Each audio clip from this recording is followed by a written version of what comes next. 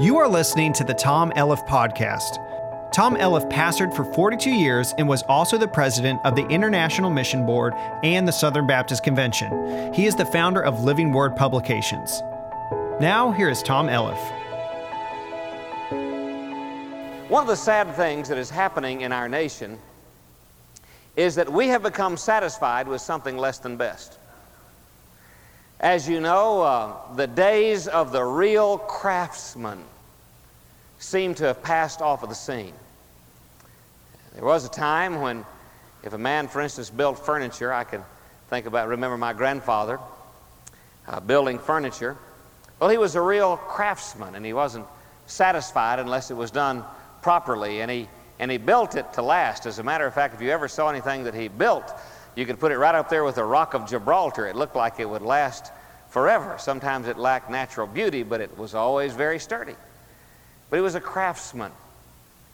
Men of various trades in days gone by took a great deal of pride, proper pride, in what they did. And the idea of doing something in a slipshod fashion and just doing it to get it done and get it out of the way, that was foreign, because there was in our society a sense of pride and a work ethic that said, what I do is my signature that I leave on this earth, and I want it to be good. I want to do the best that I can. Seems like that has passed from our thinking. People get up in the morning, go down, punch a time clock, spend all day at work, go home. Never occurs to them they ought to be doing their best. What occurs to them very often is, well, we ought to just do enough to get by, enough to keep from getting fired, enough that I don't have to come back and do it again. Now, I believe that that is nothing short of a sin. As a matter of fact, the Bible says that it's a sin.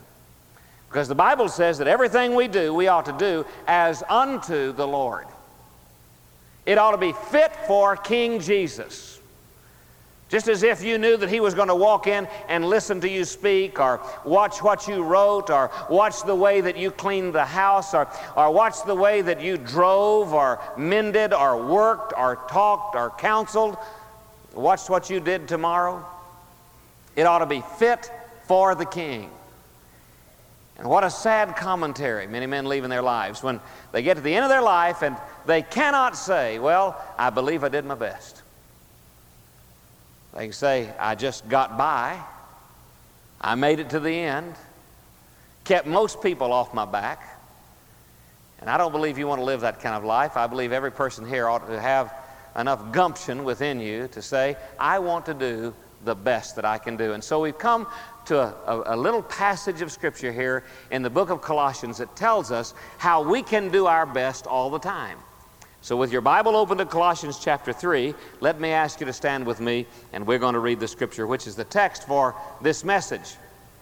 Now, you know the message began last week, then again this morning, this evening, and then next Sunday morning.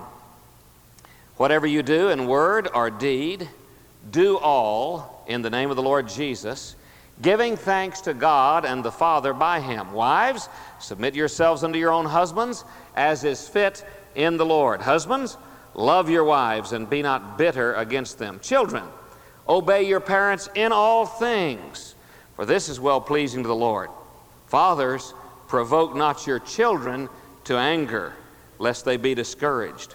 Servants, obey in all things your masters according to the flesh, not with eye service as men pleasers, but in singleness of heart, fearing God. And whatsoever you do, do it heartily. That is, out of the heart, literally, as to the Lord and not unto men.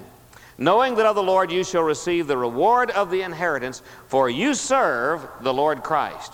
But he that does wrong shall receive for the wrong which he has done, and there is no respect of persons. Masters, give unto your servants that which is just and equal, knowing that you also have a master in heaven.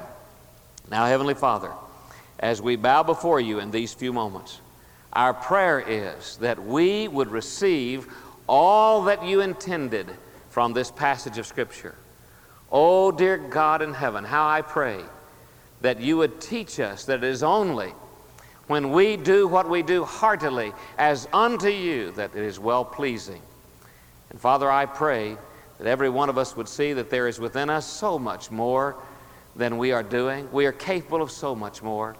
And Father, I pray that you would cause people to begin to dream dreams, to have visions about what could be done if they applied themselves fully to the work at hand.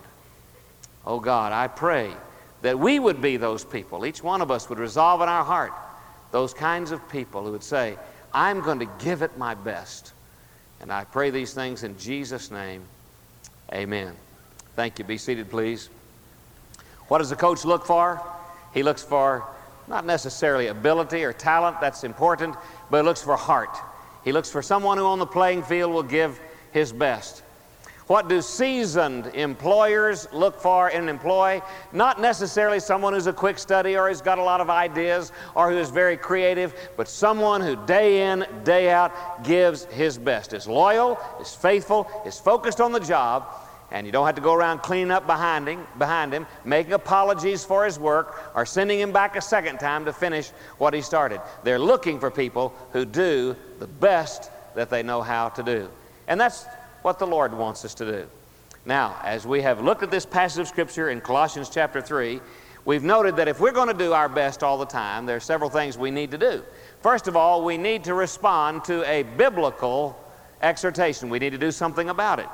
The exhortation is found there in verse 17. Whatever you do in word or deed, do all in the name of the Lord Jesus, giving thanks to God and the Father by Him. Be the right man, he says. Do what you do under God's authority. Have the right mind. Give thanks to Him because it's another opportunity to serve Him. But there's more to the exhortation in verse 23. Whatever you do, do it heartily. You need to do it with the right manner. Do it out of the heart, as unto the Lord and not unto men. You need to have the right motivation. So be the right man, have the right mind, do it with the right manner, out of the right heart, or have the right motivation. Those are the biblical exhortations to which we need to respond. Now, so that we will not miss the point, he not only gives us biblical exhortations, but he gives us some basic examples. He said, let me just give you some illustrations of this, all right? Now, two of these have to do with the home. One of them have to do with the workplace. So let's look at these examples. We've already looked at one, and that is the relationship between a husband and a wife and a husband. In other words, the relationship to your companion. And we've noticed that the wife has a specific position. She should have a passion for her own husband, and this is God's plan. This is the way God says it works. The husband makes a specific promise. Husband, love your wife. Be a one-woman man. He has a passion in his heart. Love your wife. And he has this purpose in his heart, not to be bitter. That word, as I mentioned earlier, means don't just pick, because the word in the Greek language actually has the prefix pick in it. And it means to pick away or to pierce or to harp on something. Don't just keep picking on issues. Someone said this morning following the worship service, that is the sin of which I am most guilty. And I've dealt with it, he said at the altar in the service this morning. Just constantly harping. Now, there's another example here, not only an example about our relationship with our companions. He said you can also do your best. It's seen in your relationship as a child to a parent or a parent to the child. So look with me, if you will, please, at verses 20 and 21. Another illustration right out of the home about how to do your best. Children, he says in verse 20, obey your parents in all things, for this is well-pleasing unto the Lord. Fathers, provoke not your children to anger, lest they be discouraged. All right, let's look first at children. All of us, to one extent or the other, are children. But now he's referring to those who are in the home under the authority of the home, or maybe out of the home, but still under parental authority. By the way, a word about that. Did you know that scripturally there's a sense in which you are under parental authority until when? Until marriage. When the Bible speaks about marriage, it says, for this cause shall a man leave his father and mother. For what cause? One cause, that is marriage. And cleave unto his wife, and the two shall become what? One flesh, that is another family. And so there's a sense in which maybe you and I have been buffaloed many times. People say, well, I've heard fathers say, for instance, about their children. Well, you know, when they get to be a certain age, you don't have any control on them. You don't have any authority over them. Says who? Now, God's Word doesn't say that. And I want you to understand, and in a few moments we're going to talk specifically about fathers, but it's important to understand that you need to begin when a child is born developing the kind of a relationship that will encourage that child to respect your authority and your counsel. If you don't develop that kind of relationship early in life, it's hard to come along later on and just demand it and say, now look, because I'm your dad, you're going to do this. Well, you can do that a little bit. But you begin when the child is born, developing that kind of loving relationship so that the child respects you for who you are. Leadership, as I said this morning, begins in the home. If you're not a man of integrity in the home, then you have no leadership anyplace else. I mean, you may for a little bit, but it's going to fall through unless the people who know you best find you to be a believable person. Now, what does it say about children? Well, there is a command here for children. Children, he says, and we're not talking about just little bitty children. We're talking about grown-up children, teenagers, college students, even singles. Children, he says, obey your parents. You say, now wait a minute, Brother Tom. I mean, if my parents say, look, you're on your own, all right, you're obeying your parents when you start making your decisions on your own. But there's a time, there's a time in your life when your parents want to be involved. They are involved. You're growing up. They begin to visit with you. No, I don't think you ought to do this. No, I'm going to ask you not to do that. I believe you should do this. I approve of this. You're blessed if you do this. So he says, children, here's the command, obey your parents. Now, this word obey is an interesting word in the language of the Bible. It has in it what we use for the root of the word acoustic. And it has also a prefix that we use for like a hypodermic syringe, something that goes beneath the skin. And so the word that is used here literally means put yourself under your parents' counsel. Children, put yourself under your parents' counsel, what they say, the counsel that they give you. And so that is the command. What is the circumference here? Your parents. Children, obey your parents. Now, let me just speak especially to you young people who are over here. There is, and there always has been, a great tendency to be urged along the way by others than our parents. And sometimes that urging is proper. It's good to have friends who love the Lord and serve the Lord. You become in great measure what your friends make you. And so you ought to be careful in the choosing of your friends. But I want you to know that as far as God is concerned, there is no command in the Bible that says, obey your friends. There's no command in the Bible that says, obey the counsel of someone else and do it regardless. What the Bible does say is, children, obey your parents. That is the word of God to children. Now, certainly you can seek counsel. There are times when your friends have great advice for you. Later on in life, someone may come to you and say, look, I know this is going to be unpleasing to you or displeasing to you, but I have some counsel for you. But as you're a child, and a child doesn't mean a child, a little bitty child like you think, running around the house. It means, anyone who's in the home and under the authority of parents. Children, obey. Put yourself under the counsel of your parents. And you may come home and say, but my friends say. Or, but I heard someone say on TV. Or, well, I was in a class and this teacher said. Now, you ought to have respect for authority. But I want to tell you, bottom line, the Bible has a command that says, children, obey your parents. By the way, did you know that that is the first commandment in the Bible that has a promise to it? And what is the promise? The promise is, A, that your days may be long upon the earth, and B, in the land that has been given you to dwell in. In other words, that you can enjoy the land that has been given to you. And so this command has a promise. Children, obey your parents. Now, it doesn't say obey your parents if you think they're spiritual. It doesn't say obey your parents if you think they're right. It doesn't say obey your parents if it's the cool thing to do. It doesn't say obey your parents if they tell you what you want to hear. It says, children, obey your parents. So the command, obey the circumference, your parents.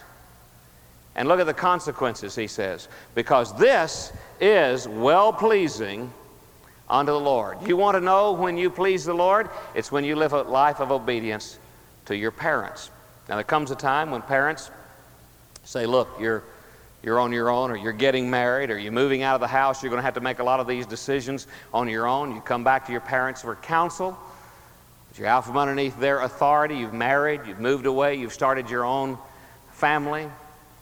But until that happens, your parents are still the authority figure in your life. Then children, obey your parents.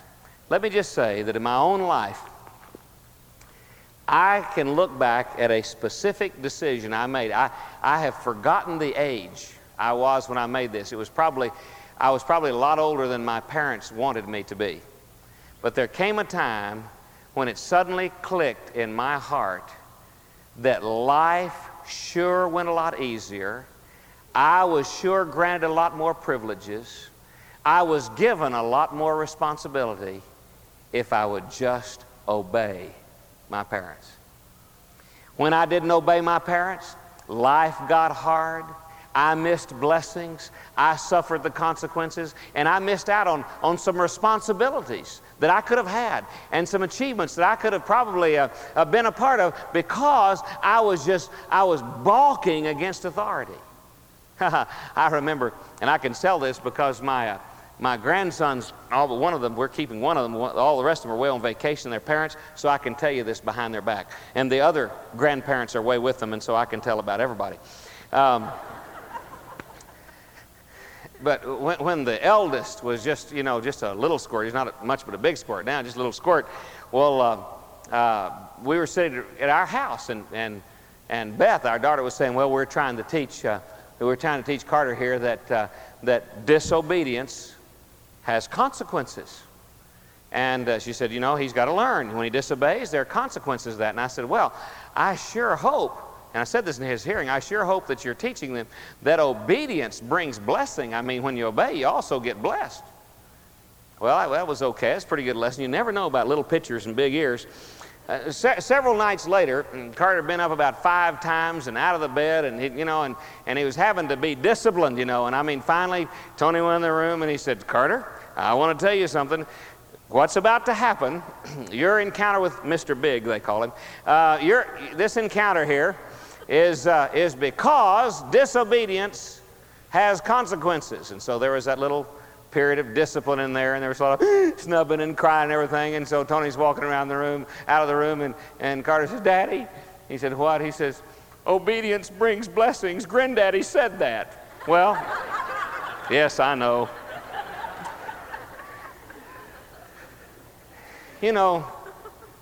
That's an important lesson to learn, isn't it? Disobedience has consequences. And your life, my life, will go so much better when we learn that. Children, obey your parents. Well, there's another side to this. Fathers, he said. Let's turn to what he says about fathers. He says, children, you're doing right. You're doing your best when you're obeying your parents. Dads, what about you? And you might include all parents, but he uses the father here. He speaks specifically to the father.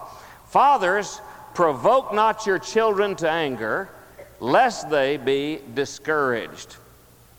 Now, what is the command? He says, don't provoke your children to anger. And the word that is used here means don't incite. It's almost like baiting someone or stirring up.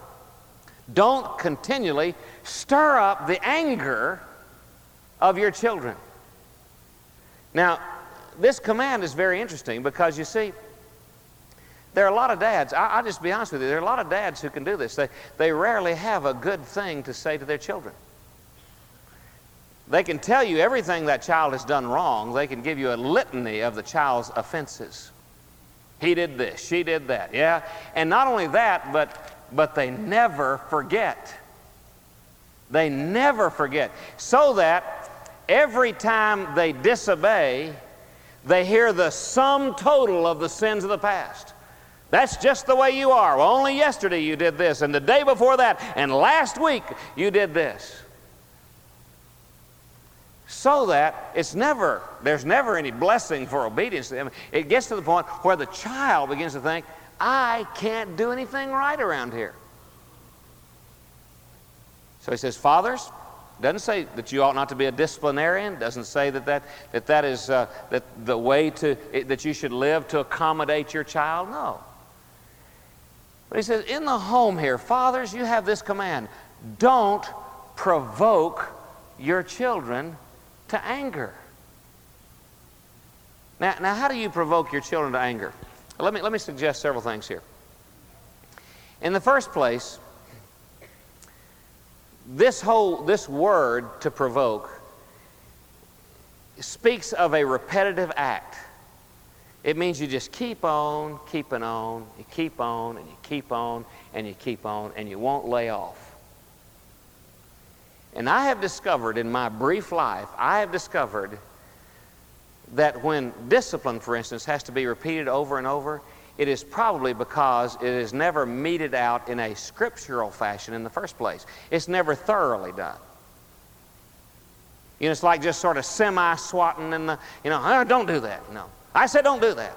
Don't do that, Well, you translate that into a teenager. I said don't do that. You always do it. You come back here, slam. I'm telling you, and it's just because it was never meted out properly in the first place. And I don't mean cruelly. I mean just consistently, lovingly, in a spiritual fashion. And I've talked about, the Bible principles of discipline before. And one of them is that you take the time to do it right, because it's discipline, not punishment. Discipline says, I love you, I'm making an investment in your life. Punishment says, you did this, whack, how's that feel? And the Bible says that Jesus took our punishment on the cross, but God does discipline us or chasten us because He loves us. And so one of the things you need to do, establish with children as they're growing up, is that when discipline is needed, it's not going to be done in just sort of a half-hearted way. Why? Because you're going to have to come back and do it again and again and again and again and again, and finally you won't know how to do it effectively, and they won't know how to respond effectively, and you'll try and get mad, and they'll try and they'll get mad, and that's provoking. That's provoking. That's just stirring up. That's just inciting people to anger. There's a second thing that I think causes father to provoke the wrath of their children, and that is that they don't spend time with their children affirming them. I mean, sitting down on the edge of the bed, for instance, and talking a long time, hours, about, I'm so proud of you, and I love you, and you're a gift from God to me, and I'm grateful that God has given me the privilege of being your parent. I'm going to have to give an account to God one of these days. You see, that puts your discipline in a completely different light. Because it's not just somebody sailing in who doesn't care about them anyway and never talks to them anyway, sailing in and knocking them about and criticizing the way the room is or the job's done or the grades are done. It is someone who is willing to take hours, if need be, and invest them in finding out who you are and loving you for who you are, and with you thanking God for who you are. One of the reasons that so much of what parents do provokes children is because it seems the only time children hear much from their parents is when they've done something wrong. By the way, do you know why every once in a while somebody come along and they say, boy, that child is a real pill? Or they'll say, man, we had X number of kids. This one we just didn't know what to do with. Do you know why many times children take off like that, go on a streak like that? Let me tell you the truth. Any attention, even if it's anger, is better than no attention from you whatsoever. And sometimes children do what they do just to say, hey, do you know I'm over here? Do you know I live in this house? Do I mean anything to you? And their way of finding out whether you mean anything to them is to get you upset, because otherwise you're never going to say, I love you. You mean so much to me. I'm so grateful God put you in my life. So fathers, Here's the command. Don't provoke. Just keep inside. How do you get around that? You need to sit down. You say, well, how do you do that with a 2-year-old or a 3? You begin. Somebody said if you want to be a nice old man, you better start when you're about 2 months old. Because in your old age, you're an exaggeration of what you are in your youth. It's too late to start when you're old trying to get to be a nice old man. Well, you start these relationships early on. And it's not just having quality time, and it's not just having every talk as a meaningful talk. Sometimes, listen to this, sometimes you can just throw, let me just visit with you personally here. I hear so many dads say, well, especially when families are fractured, well, I don't get to spend much time with my child, but I get to spend quality time with my child. We get together, we go fly kites. I mean, we get together, we ride horses, we go do stuff. We're doing quality stuff. Let me just tell you, love with kids is spelled T-I-M-E. It doesn't necessarily mean that you're sitting down there eyeball to eyeball trying to dig around in their future and find out some deep, significant thing. It may just mean that you're in the next room and you're there if they need you. Just the knowledge, Dad's here. Dad's here.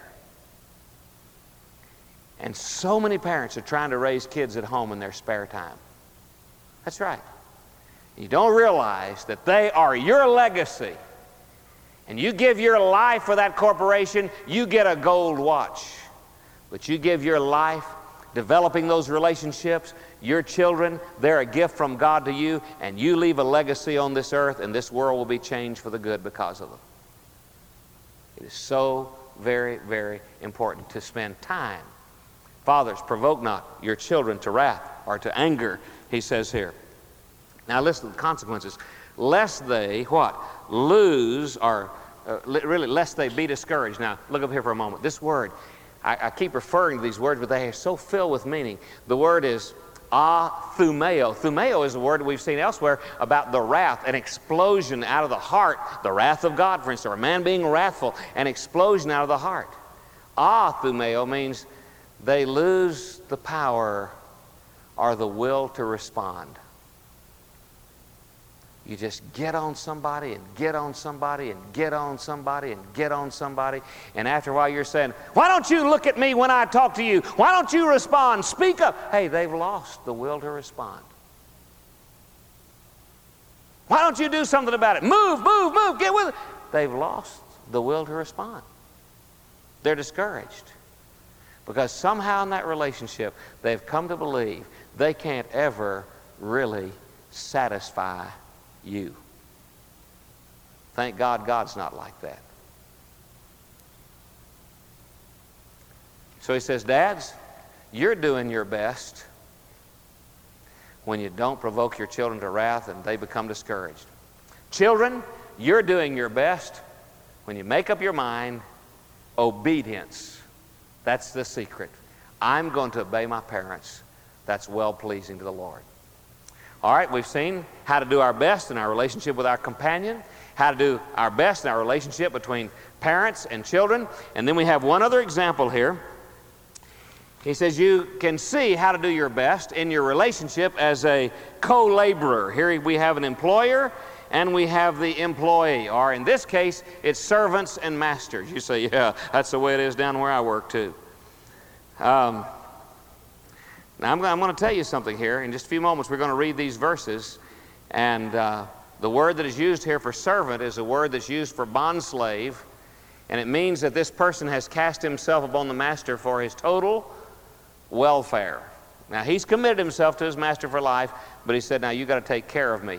And we've almost come to a situation in our own nation where once this relationship is established, because of all the legalities, it's hard to extricate yourself. You know, you can't, somebody does a bad job, you can't just say, hey, buddy, you're fired. Because if you do, you're going to be down in somebody's court, very soon. You can't do that anymore. I mean, it's just very difficult to extricate yourself from a relationship. And so you have almost the same thing here, where people just become dependent. And if the company doesn't take care of me, the government's got to take care of me. I mean, somebody's got to be out there taking care of me because the world owes me a living, all right? Now, here's what he says. First of all, to servants. Servants, obey in all things your masters, according to the flesh, not with eye service as men pleasers, but in singleness of heart, fearing God. Now, there are two things I want you to see in that scripture that have to do with an employee. How many of us here are employees? You work, you receive a wage for your employment. All right, now this is a word for you as an employee, all right? First of all, he has a word about your focus. As you work, what are you to be focused upon, all right? Servants, obey in all things your masters according to the flesh, not with eye service as men pleasers, but in singleness of heart, fearing God. Now, I want you to underscore that word, singleness of heart. You know what that means? It means that you, because you have a reverence for God, are serving, you're working with one purpose, and that is to do the best job you can by the grace of God. Now, listen very carefully. It means that you do not do the work you do, listen, with a double agenda. Now, some of you guys know what it's like to work with people who have a double agenda. You ever work with anybody like that? Yeah, they want to do good at the company, but you get the impression that they're not really working for the company. They really don't, that they've got something else on their mind and they're using you to get what they want. They're going to hang in here till they get the retirement what they want. They're using you to get the kind of insurance they want. They're using you as long as they want. And here's what he's saying. He's saying your focus ought to be with a simple heart. You ought to go down there and say, listen to this, I want to work for you. Listen, nobody makes you go work for that person. You initiated that, unless you were drafted in the military, but you initiated that. You went down there, applied for the job, filled out an application, hoped that they would hire you. They did. Okay, it started in your heart. Now, don't get the impression that you can please God if every day that you go to work you're thinking, how can I use this company to get what I want? He said you ought to realize that you, with the fear of God, you're doing what you do as unto the Lord. No double agendas. No double agendas. Every once in a while I meet a person who is struggling at work, and I will ask them this question, do you have a double agenda? And they'll look at me and say, what do you mean? I'll say, well, why are you working there? They have got great retirement. They have got wonderful benefits. And besides that, if I get one more promotion, I can afford to buy the house that I want, and if I get that house that I want, I think I'll be up there where I can go to another company and apply for another and get a better job. So is what you're saying, and see, I'm not saying that you shouldn't be aggressive, but you see, what you're saying there is, I'm in this company for my sake. For my sake. I've been very interested. I don't want to get in the big dispute about labor unions or not labor unions, because we have people here who are in the union, and we have people here who are not in the union. And so that's not a dispute that I want to get into. But I will say this, that we have a developing sense in our nation that we are all owed something. That we're all owed something. And that it's more incumbent upon those who owe it to us to give it to us than it is for us to do a good job. I'll tell you what, God turns that around. He said it's incumbent on you to do a good job. Your focus should be this. You got the Lord looking over your shoulder, and you ought to work with simplicity of heart, singleness of heart. Now, not only should you be focused, but he says you should be faithful. He says here, servants, obey in all things. Notice the faithfulness here. In everything. Don't just obey in the things that you like doing. Don't do those well and not do the other ones. By the way, the test of integrity is how well you do the things you don't like doing. That's right. You go down to a corporation and you'll find that the people of integrity do just as diligently the things they don't enjoy doing as they do the things they enjoy doing. And so he says here, servants, obey in all things your masters according to the flesh. Now notice this, not with eye service as men pleasers, but in singleness of heart, fearing God. Not with eye service as men pleasers. You know what that says? It says, don't only just be faithful in the things that are seen, but be faithful in the things that are unseen. Be trustworthy when nobody's looking over your shoulder. Be trustworthy when your trustworthiness is not going to get you a gold watch. It's not going to get you a raise. It's not going to get you anything except it's going to be a statement of your heart. I can be trusted. I can be trusted. Be a trustworthy person. So he says, here, servants, your focus. I do what I do as unto the Lord. I don't have a double agenda. Servants, be faithful. Do it. Do everything, not just the things you like, everything. And don't just do it to be seen or when it's seen. Be a man or woman of integrity in everything. Now notice something else he says about employers. Masters, chapter 4, verse 1. Masters, give unto your servants that which is just and equal, knowing that you also have a master in heaven. Now, what does he say about the master's focus? He says, all right, if you're an employer, you have people working for you. You're an employer, you've hired them, or maybe they've been hired by your company, and you are their supervisor. Remember, God is on your shoulder. He is watching the way that you are treating these people. You are their master, he is your master. By the way, he's their master. And so he says, masters, give unto your servants that which is just and equal, knowing that you have a master in heaven. But what about your faithfulness? All right, give unto your servants that which is just. That means that word is righteous. In other words, it's right with God. And equal, that word means fair. In other words, it's right with God and fair to man. Right with God. You can look up and say, God, I believe this is right, the way I'm treating this employee, and I believe that this is fair. I believe in my heart that this is fair. I'm not trying to get away with anything here. I'm not trying to squeeze that employee for all they're worth.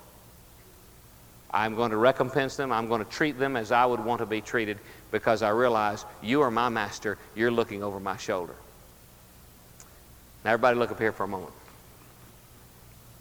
What is the Apostle Paul saying? He said, you want to do your best? Listen to the exhortation. Whatever you do in word or deed, do everything to the Lord, giving thanks unto him. Do it heartily. And so be the right man, have the right mind, do it with the right manner, have the right motive. But he said not only should you respond to this exhortation, you need to review these basic examples. What are they? The way a husband relates to his wife, the way parents and children relate to each other, and the way employers and employees relate to one another. He says in every one of those arenas, here is how to do your best. I remember visiting with a man who said to me, Brother Tom, I made up my mind a long time ago that the quality of my work was not ever going to be affected by the amount of my salary. I said, you mean you're not interested in your salary? He said, I didn't say that. He said, yes, I'm interested in my salary. He said, I'd like to receive good salary. But he said, what I'm telling you is this. In reality, I work for God. I must give an account to God. And the quality of my work will never be affected by the amount of my pay. Now, I appreciated that man. He had a great influence on my life. And as a matter of fact, I believe he's one of those kind of men who go out before the Lord having done his best with the rest of his life. I'm going to ask you to bow your head. Heads are bowed and eyes are closed. In a few moments, we're going to have a time of invitation. Your invitation to come to Jesus. You know, I believe that tonight that there may be some dads here who would want to go to their children. And you may just want to come to the altar with them and say, I believe that we need to have the kind of relationship the Bible talks about here. And I can't put anything in your heart, but I know what God's put in my heart. And the Bible tells me that I should not be a provoking kind of father. Maybe your children are not here. Maybe you look across your life. Maybe your children are grown and gone, but you realize that you should go to them and say, I need to ask you to forgive me because I realize that I provoked you, Doesn't mean you were sinless. Doesn't mean you didn't do things wrong. Doesn't mean you didn't rebel. But the reality is, I can only speak for me. I provoked you as a father. It may be you just need to come to the altar tonight and here before the Lord say, Lord, I confess it. I repent of it, because I know that's the only way that I can receive mercy, and it's the only way things are going to change. And so I would encourage you, dads, to come to the altar. I believe there's some young people here tonight. Maybe you're grown children. Maybe you're looking back at your childhood. And you say, you know something, I didn't do my best, or I haven't been doing my best. Because doing my best means that I obey my parents in everything. That's what's pleasing to the Lord. That really is what's pleasing to the Lord. And I've not done my best. And so I believe there ought to be young people who'd come to this altar and bowing before the Lord, just say, dear God, forgive me. And then go to your parents at home or here or wherever and say, look, I want to be the kind of person who does their best. And as a young person, that means I need to obey you. If you didn't come to the altar this morning with the dozens upon dozens of people who came, husbands and wives, said we need to do our best, you ought to come. I believe there's some employees here and some employers here who ought to come to this altar and say, I have forgotten what it's all about. I'm just in there and it's the company and I've gone to all the courses and all the seminars, but I have forgotten God is on my shoulder. I have a master. Or I've forgotten that what I do for that employer, I need to be faithful. I need not to have a double agenda. And maybe in your own heart you've been saying, I've been using, it may even be a branch of the service, I've been using this company. I've been using those people. And they haven't been getting the best out of me. They've gotten enough out of me to get by with. Enough out of me to stay on the payroll. Just enough out of me to keep the money coming. And bowed before the Lord, you want to repent of it and say, I am going to be a person who can be trusted. Whether anybody's watching is not the issue. I want to be a trustworthy employee. You say, well, what's in it for me? Doing the best with the rest of your life, being pleasing to God, having Him say, well done. Now, you may just want to get a gold watch. That's okay. But frankly, I'd rather hear the Lord say, well done. And so I would encourage you to come to this altar. This is your invitation to say yes to Christ. Now, there's people here to whom the Lord is speaking about becoming a part of this church. I want to encourage you to come and find a counselor here and just taking the counselor by the hand and say, look, we want to join the church. Or I want to join the church. We want to be a part of what God's doing here at First Southern. Well, I'd encourage you to come. And counselors will be coming. And I'm going to ask those of you who've made decisions in earlier services and we've not yet introduced you, for instance, those who were baptized tonight and others. Maybe you joined the church this morning and we've not introduced you yet to the church family. Well, I'm going to ask you to come and just be seated over here where it says seating for new members, down here to my left, to your right. And then I believe that there's some here this evening who would say, you know, the real need of my heart is to know Christ. What I really need is to know that my sins are forgiven. To know that I have eternal life. To know if I die, I'll go to heaven. What I really need is to settle that. Well, Jesus died on the cross for your sins. He's risen from the grave. He's coming again. And tonight, you can go away from this place knowing that you are a child of God, that you have eternal life. And I would encourage you to come find a counselor and say something this simple. I want to trust Jesus tonight. I want to trust Jesus tonight. Your invitation to open your heart to Christ tonight as Savior. Well, what is the Lord speaking to you about this evening? Employers, employees, husbands, wives, children, parents. What a tragedy it would be to let this wonderful moment go by when you could say, Lord, starting tonight with the rest of my life, I want to be the best. Do the best. Don't let this moment pass. Don't let this moment pass. Come to this altar, set it right with God, with others if you need to. I'd like for us to sing that hymn that says, all to Jesus I surrender. All to Him I freely give. I surrender all. And for some here this evening, surrendering everything means you'll come to the altar. You'll say, Lord, I wasn't aiming to do that. Wasn't planning on that. But tonight, I want to surrender all. Well, this is your invitation to make that decision tonight. Would you stand with me? Heads are bowed. Eyes are closed. Father in heaven, I pray just now, trusting that you will move in power through this place. Lord, we need a powerful moving of your Spirit. When we come to this invitation time, it's not by might nor by human power, but it's by your Spirit that people's hearts are touched and lives are changed. Oh, dear God, bring to this altar those who would say, after reviewing those basic examples, I see error in my life. I see sin. I want to confess. I want to set it right. Dear God, I believe you'll move like that at this place tonight. Bring others to join this church, others to say yes to Christ as Savior and Lord. And I pray it in Jesus' wonderful and matchless name. Amen. Let's begin singing. People are already here at this altar. Why don't you come and join them right now? I'm saying yes, yes to God.